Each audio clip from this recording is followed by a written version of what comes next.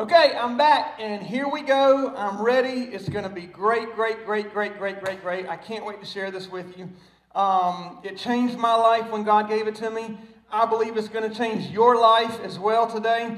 And so for your notes, I want to talk to you about the 4 prideful kings of Babylon. Doesn't just the title just sound so not exciting at all? It will be, okay? 4 prideful kings of Babylon. We're studying the book of Daniel.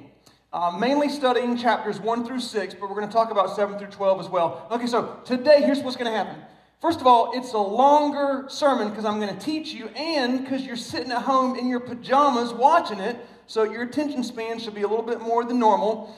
And what you're going to get out of today is this, is that even when you are at your worst, I mean when you are full of pride and worshiping money and just turning your back on God, you're going to realize that when God corrects you, and He has to correct us for our own good, and I'll show you that, when He corrects us, during that time, He still provides for us, protects us, pursues us, and has an amazing purpose for our life, even during the times of correction. Because, you know, it feels like when a parent or someone has to correct us, we feel like, oh, I can't believe I made the mistake. I'm ashamed of that. No. God does not do it like that. When God corrects us, He has a smile on His face because He knows that we'll always end up at a better place after we've received the correction. So, before we get into the thick of things today, and before my 4 points, because there's 4 kings we're going to talk about in Babylon, before I get into that, I want to tell you this. The book of Daniel is 12 chapters long. Chapters 1 through 6 are historical chapters. That's what we're going to be looking at today. Chapters 7 through 12 are prophecies about the Messiah and Jesus coming, this was written 500 years before that, and prophecies about end times, about your and my future. So just to kind of give you an idea of what a specific prophet Daniel was, in Daniel chapter 11, here's what he prophesies. Now, let me just tell you this. If you're a skeptic on the Bible and Christianity, just this one chapter alone shows how amazing God is. Okay, just one chapter. Daniel chapter 11 basically says this. This is what it says. He prophesies that the Persian Empire would be conquered by another empire. And he gives the specific dates. And that empire would be the greatest in the world. Then it would be cut off suddenly and turn into 4 empires. Of the 4, 2 would conquer the other 2, and there'd be 2 left. Of the 2, 1 empire would conquer it, and during that 1 empire, the Messiah, Jesus, would come, live, die, and get rose from the dead. Now, here's what he said, okay? He told us, Daniel chapter 11 tells us, the Persian Empire was conquered by Alexander the Great. Alexander the Great died suddenly at the age of 32. And because it was a sudden death, he didn't have an heir to his throne, so his 4 generals took over when Alexander the Great died. Of those 4 generals, Ptolemy and Seleucus took over the other 2 empires, and they became 2. Of Ptolemy and Seleucus' empire, the Roman Empire then comes along, destroys them, and during the Roman Empire, Jesus the Messiah comes. Daniel prophesied that up to the very date that Jesus would start His ministry, and he wrote that 500 years before it happened. Now, what is so special about this for you and me? Here's what that tells me is this. God knows what's going to happen in my life tomorrow. He has such specificity of what's going to take place in my future. He knows what's going to happen 500 years from today. So though I may not know what's going to happen, I can put my trust and my hope in the one who does know, knowing He has a great plan for my life. If I trust Him, it'll all come out the way it's supposed to be because He knows the future. That's amazing. Now, I want to show you one more thing about Daniel before we get into the 4 points today. Daniel chapter 12, if you want to know what's been prophesied over your future, watch this. Daniel 12, 1 through 2. At that time, Michael the angel shall stand up, the great prince who stands watch over the sons of your people. There shall be a time of trouble. Now, this trouble is worse than COVID-19. Okay, this is the tribulation. But here's the good news for you and me. At that time, your people shall be delivered. everyone who is found written in the book, in the Lamb's book of life, will receive everlasting life. That's the future for you and me, and it's written in the book of Daniel. So 7 through 12 is prophetic stuff about Jesus and about our future. 1 through 6 is what we're going to look at today. Now, here's how it goes. Daniel begins, the book of Daniel is when the children of Israel, when God took them out of their land into exile to be captured and to be overseen by the Babylonians, an evil empire. And God does this. God takes his children out of their own land for 70 years, and he puts them under Babylon. And there are 4 kings that reigned during those 70 years that we're going to talk about. Those 4 kings were not good kings. They were full of pride, but God tried to reach their heart. And all during this time, all during these 70 years, God already planned a very humble, God-fearing, intelligent, and the Bible says a good-looking man to assist those 4 kings to make sure God's people were always provided for, protected, pursued, and had a purpose. What was that man's name that helped those kings? He was humble, he was intelligent, he was God-fearing, he was handsome. No, his name was not John Paul. His name was Daniel. And that's where we get Daniel 1 through 6 from. Now, why would God do this to his children? Why would he take them from their land for 70 years and put them in captivity under the Babylonians, an evil, evil people? Here's why he did it. He was correcting them. Now, you know what it says about the Sabbath day, work 6 days and take 1 day and rest. Well, God actually had a land Sabbath for years. In other words, God told his people, work the land every 6 years. But on the 7th year, let the land rest. I'll still provide for you. I'll still take, the land isn't your source. I'm your source. I'll provide. Just do what I say. Your boss isn't your source. Your job's not your source. I'm your source. So I'm telling you, you can work the land for 6 years. On the 7th year, let it rest. Now, the Israelites disobeyed for 490 years. Let me ask you a question. If you disobeyed God for 490 years, would you begin to think you're getting away with it? Would you start to think, I guess God forgot about that command of letting the land rest every 7th year? You know, he didn't forget about it. So, one day God takes his people out of exile to correct them. Now listen, how many years did God take them into Babylon?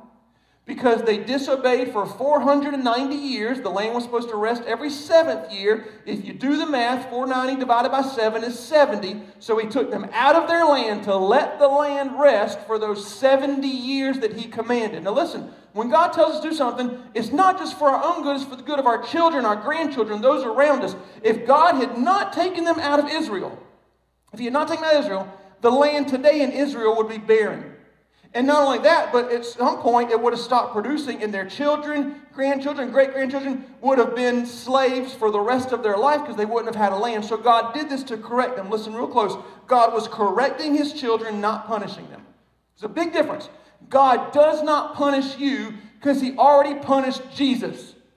So if somebody tells you or makes you think, or the enemy lies to you and says, yep, God's punishing you for what you did. No, he doesn't. God corrects us to help us. He punished Jesus. Jesus took our hurt and our pain. God is a loving Father who corrects his children. And sometimes the correction may hurt because we choose to let it hurt us, but it's not. It's actually supposed to help us.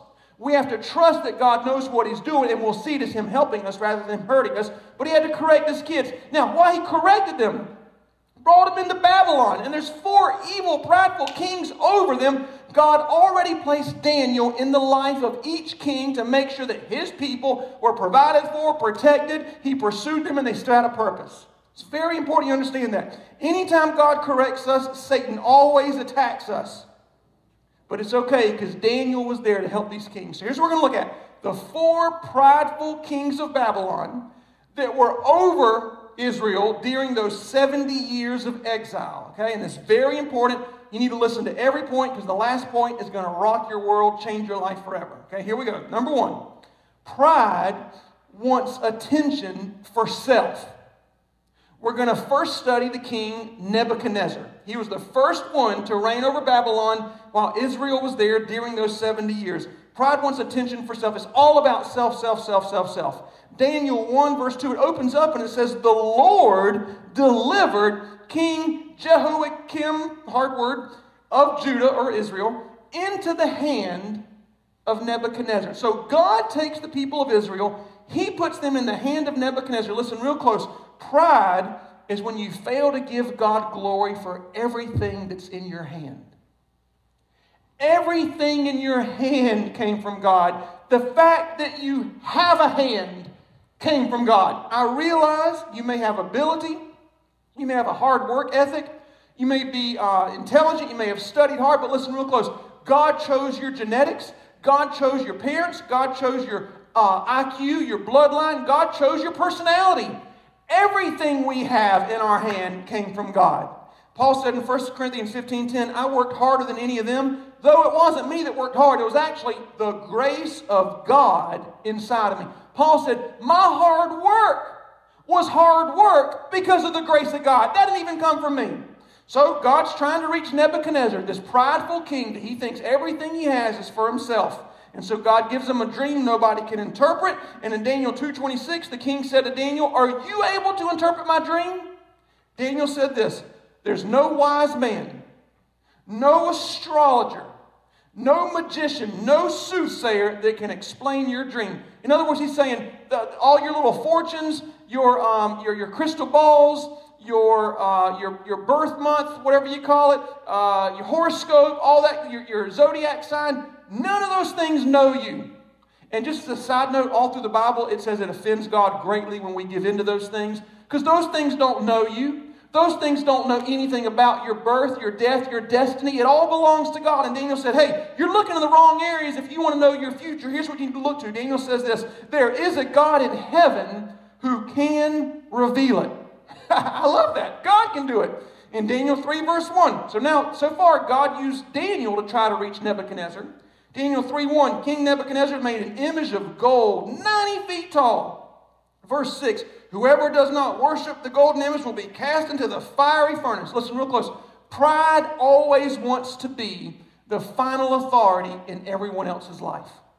Pride wants to control everybody. Pride wants everybody to do what pride says to do, what I say to do. Pride's all about self. Pride wants to fight and argue until everyone agrees with them. Pride can't have any type of healthy disagreement. It has to be, I'm going to keep talking until you believe what I say.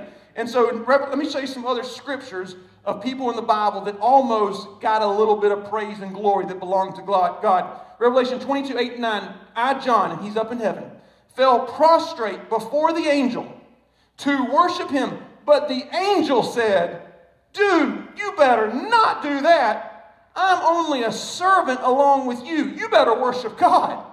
I love the fact, I bet this angel was thinking this, man, I saw Lucifer when he was up here, he almost took a little bit of praise. Do not bow down to me. It is not, you better worship God, not me. No soothsayers, no crystal balls, no boss, no president. You better worship the one true God.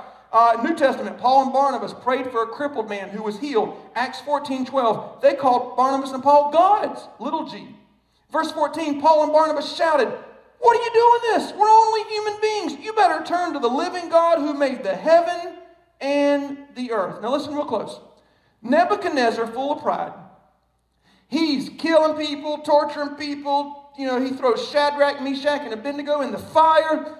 God sends Daniel to try to bring him in, rule him in, get him in. God sends Shadrach, Meshach, and Abednego. And if they're, the sophistry translation is my shack, your shack, and a bungalow. God even sends Jesus to try to humble this king. Watch in Daniel 3:25. He said, I see 4 men walking in the fire, and the fourth looks like the Son of God. Do you know that God is the God of the millionth chance? I mean, I don't care how far you get gone. He'll send person after person. He'll send coach. He'll send teacher, parent, friend, child. He'll send Jesus straight to your door to reach you, to try to get your heart to turn to him. But pride is all about me. It's all about self. Daniel 4:29-32. Now, I want you to see this. First of all, I want you to see this. God, if we will not humble ourselves, he'll step in and humble us for our own good. He didn't take the Israelites out of their own land to hurt them. He did it to correct them for their future. Watch what he did with Nebuchadnezzar. Daniel 4:29, Nebuchadnezzar was walking on the royal palace of Babylon. He said, "This is the great Babylon that I have built for a royal dwelling by my mighty power and for the glory of my majesty." While the words were on his lip, he didn't even finish the sentence. A voice fell from heaven in the voice of James Earl Jones, I imagine. "King Nebuchadnezzar, your authority has departed from you. You will be driven away from people and will live with wild animals. You'll eat grass like oxen. 7 years will pass until you know that the Most High is sovereign over all kingdoms and gives it to whoever he chooses. That hour the word was fulfilled." Now, you want to read something cool in the Bible? Read Daniel chapter 4. God turns Nebuchadnezzar into an animal. And he's so prideful, it takes 7 years for him to finally realize God is God. In verse 34, it says, "At the end of the 7 years, I, Nebuchadnezzar, looked to the heaven. My sanity was restored. I praised the Most High. I glorified him who lives forever." And in verse 37, he just wanted to throw this in there. He ends it with this, "And those who walk in pride, he is able to humble." Listen, if you want to know how prideful somebody is, just listen to them talk. They always talk about, everything is about themselves. They talk about what they've accomplished. You can go on their social media. It's all about my problems, what I've done, what's not going right in my life, what I need, what I want changed, what I've accomplished, it's all about them. And they're so full of pride. In fact, one time, this person came to me and they said, basically said, "John Paul, be honest with me. Why don't you want to hang out with me? Why don't you like me?" And it was a lady, and I said, "Listen, you're so full of, all you do is talk about yourself. It's so annoying. Every conversation is about you." You know what she said? She said, "Well, that hurts my feelings." I said, "See, there you are again. You're doing it again. It's not about your feelings. Talk about somebody else. Affirm somebody else. Talk about God. Praise God." So sad, so sad. Okay, so number 2. So now let me just say this. God had to humble Nebuchadnezzar, but he finally had a change of heart. So that prideful man became humble. Number 2 is this. Here's the second king. Pride wants a kingdom for self. And we're going to talk about Belshazzar. Now, pride wants a kingdom for self. Pride wants money for self. Pride wants to build all the dreams that I want. That's pride. It's never I want to gain to help somebody else. It's all about me, my kingdom. So Daniel 5, 1 through 9 says this. "Belshazzar, the king, made a great feast for 1,000 of his leaders.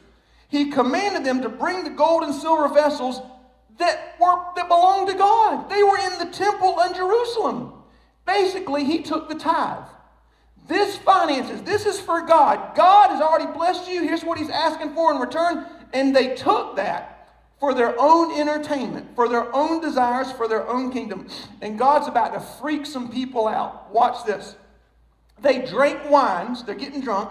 They began to praise the gods of gold and silver, bronze and iron, wood and stone. In other words, they loved their money more than they loved God.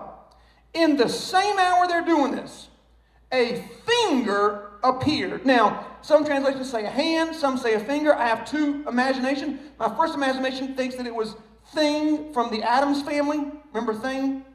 If it was just a finger, I'd like to think it was God's middle finger, just to really get their attention. I don't know. Your guess is as good as mine. But here's what happened. In the same hour, a finger appeared and began to write on the wall in the king's palace.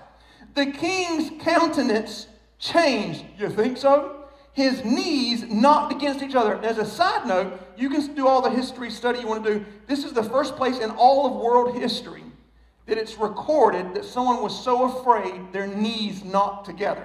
You know, of course, now they use it in cartoons and things like that. But here's for the first time you ever read something like that. The king cried to bring in, here we go again, the astrologers, the Chaldeans, the soothsayers, wanted to bring in what does my fortune say?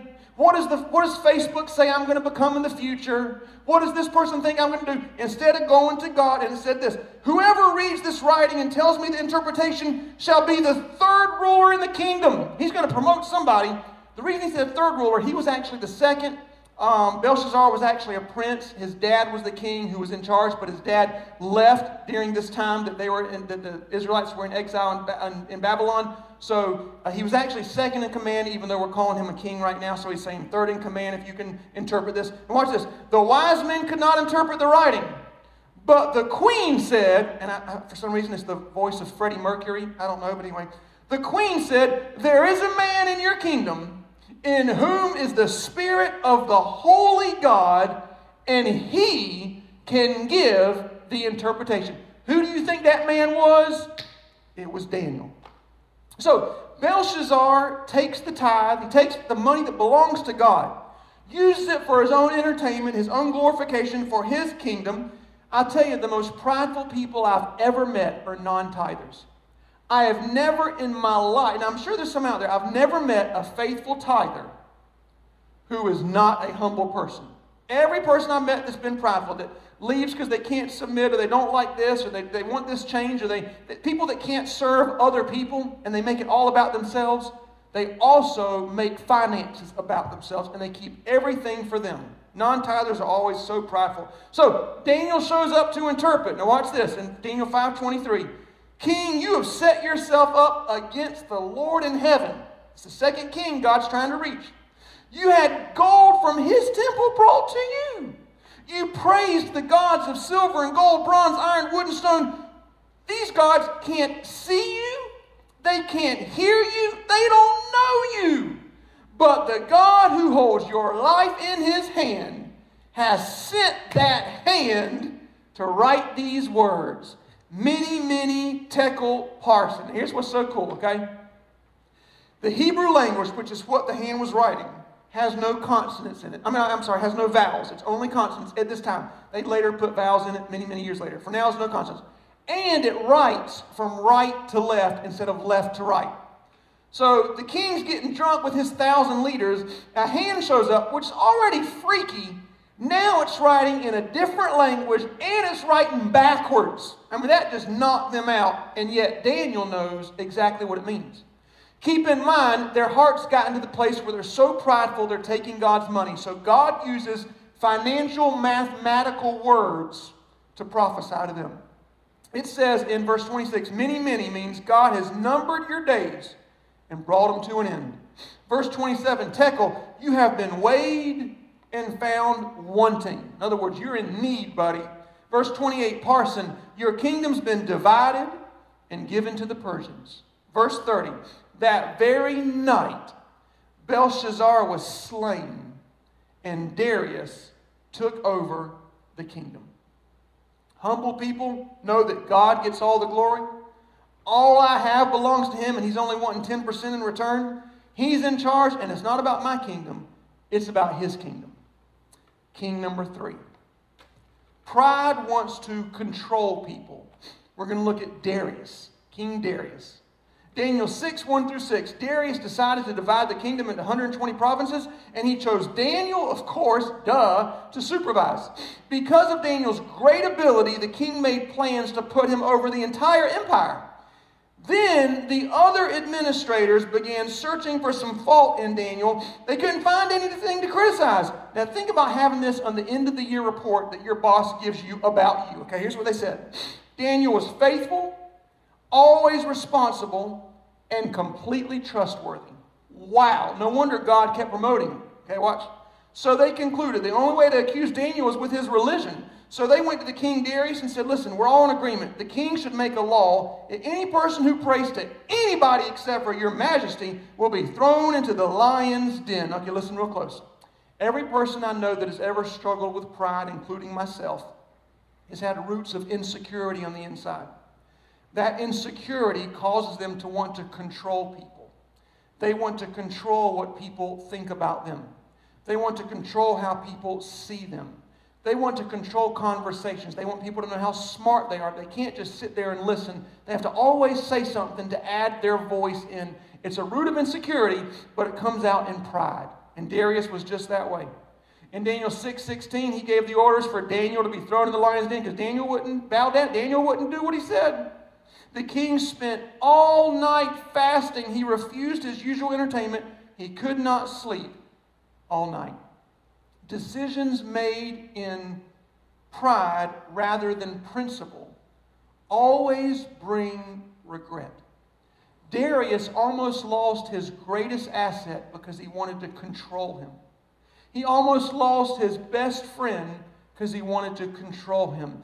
Think about the people God's put in your life. Sometimes we got to just let people think what they want to think, be what they want to be, and just go about life knowing that God will take care of them just like God takes care of us. You can't control everybody. You can't do it. In Daniel 6:23, the king was overjoyed the next day because there wasn't even a scratch found on Daniel. For Daniel trusted in his God. Darius went from a prideful king to a humble king because he recognized God's power. But he almost lost his best friend in the process. It took an entire night of no sleep for him to finally realize, wow, this God is the God of the universe. And he humbled himself. King number 4. Oh, it's going to be so good. Man, I'm just going to give you a chance to just take a deep breath because it's about to get so good in here. Your soul's going to cry out for Jesus when we're done, okay? Here we go. Get ready. Pride can be stopped. It can be stopped. We're going to talk about Cyrus and what they called Cyrus the Great. A prideful person can't be humble. So, God humbled Nebuchadnezzar, but he had to turn him into an animal for 7 years to finally win his heart. God humbled Darius, but it took him almost losing his best friend, a regret that he was going to get someone killed and lose all this, but God humbled him. He stepped in and humbled him. God tried to humble Belshazzar. It got so bad he thought that all his money was his, and he ended up dying. So there is a chance you can go from pride to humble, and there's a chance that you can destroy yourself. But I want you to listen to what it goes. Why would God go to all this effort to try to humble these men? Why did God go to all that effort to take all his people out of Israel and put them in the hands of the Babylonians? Why would he go to all this effort to correct somebody? I mean, all this just to correct someone's heart. Here's why. Proverbs 16:18, pride comes before destruction. Listen real close. There's a few options. Either you can humble yourself, or God can step in and humble you, or you can humiliate yourself and God just stand back, or you can destroy yourself. The choice is yours. You can humble yourself. You can let God step in and have to correct you and humble you. You can tell God to step away and you can humiliate yourself, or you can get so bad where you destroy your life and people around you. This is how much God loves us. Watch this. Jeremiah 24:5. God says, I actually sent the exiles to the land of the Babylonians for their own good. What's going to be the result in this? Watch this. For they will return to me with all their heart. Not just a little bit, not just 90%, but the whole 100% of their heart is going to be mine after I step in and correct them and humble them. God didn't do it to punish them. He did it to give them a great future. In fact, do you know a scripture in the Bible that basically says everything that God has for you is for your good, even correction? Everything he has for you is for your good. We say it every Sunday morning here at Solid Rock. Jeremiah 29:11. Watch this. For the plans I have for you are for good, to give you future and a hope. But do you know what scripture comes before that scripture? Do you know the preposition that brings us into verse 11? Watch this. Verse 10.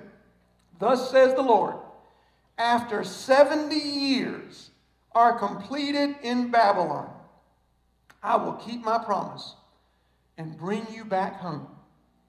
For the plans I have for you are for good, to give you future and hope. Even when God has to correct us for 70 years, it's for our own good and for a good future. I love this. Okay, so Cyrus. Here we are, Cyrus. Ready? Fourth king. This is going to change your life. Cyrus.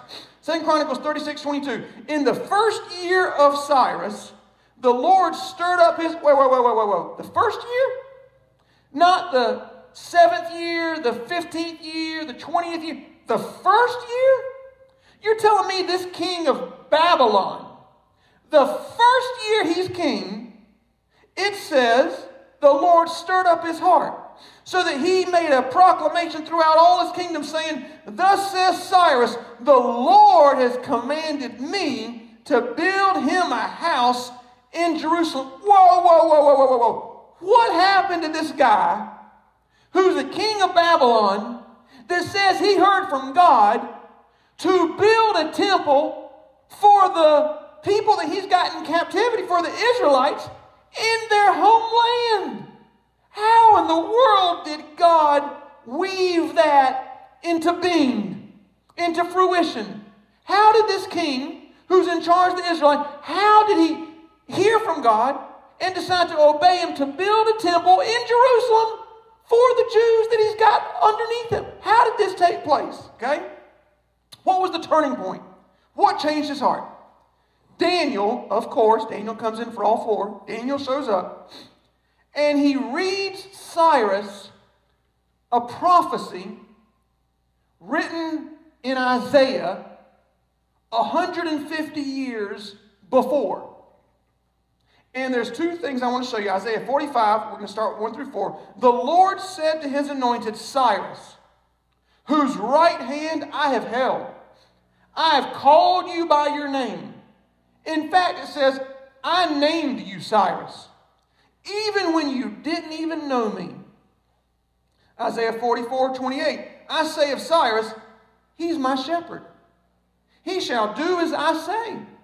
Jerusalem will be rebuilt and the temple restored, for I have spoken. Okay, these prophecies written 150 years before, I want you to look at some phrases. I'm going to keep here on the screen. Keep these phrases. Watch this. God said, I named you Cyrus. You're my shepherd. And you're going to rebuild Jerusalem's temple. That's pretty amazing things to say to somebody 150 years before. Okay, watch this. Cyrus's grandfather was king whenever he was born. Cyrus's father, which is the grandfather's son, was Cambyses the First. Now, if you were going to put some money and you're going to gamble on what Cambyses the First's son's name would be, if you were going to research history, science, math, and you think, you know what, forget God, I bet you $1 million that Cyrus the First will name his son Cyrus the Second. That'd be a pretty good gamble, right? But God said, no. Cambyses the First would be Cambyses the Second. But God said, no, I'm going to name him Cyrus. His name's going to be Cyrus. Even though his father's Cambyses the First, and his grandfather's king at the time. So Cyrus is born. Cyrus's grandfather had a dream that his grandbaby was going to grow up and overthrow the kingdom, overthrow his rule. And so when baby Cyrus was born, the grandfather asks his servants to kill the little baby. So his servant goes and gets the grandbaby, takes him out to the woods to kill him, and just before he goes through with it, he looks over and he sees a shepherd and his wife mourning because they are burying their stillborn new baby child. And the servant looks down at the live baby that he's got, the grandson of the king.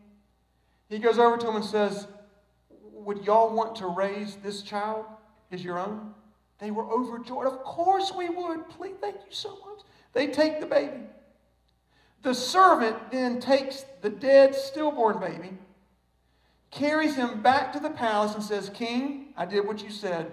I killed your grandson, and here's proof. The shepherd and his wife named their baby Cyrus. And for the next 10 years of the child's life, they train him to be a shepherd. And 150 years before that, God said, I'm going to name him Cyrus. He's going to be my shepherd.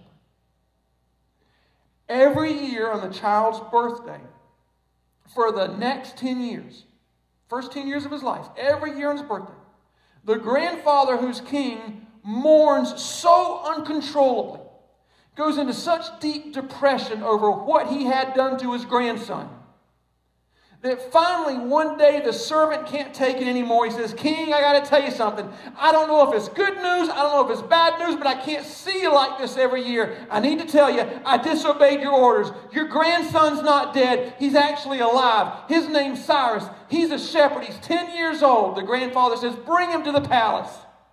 Cyrus doesn't even know who he is. He has no idea he's actually Cambyses II, grandson of the king. He moves into the palace.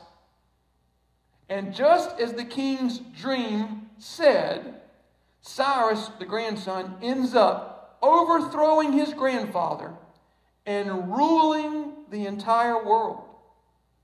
And he reads one day in the book of Isaiah, written 150 years earlier, where God said, I named you Cyrus.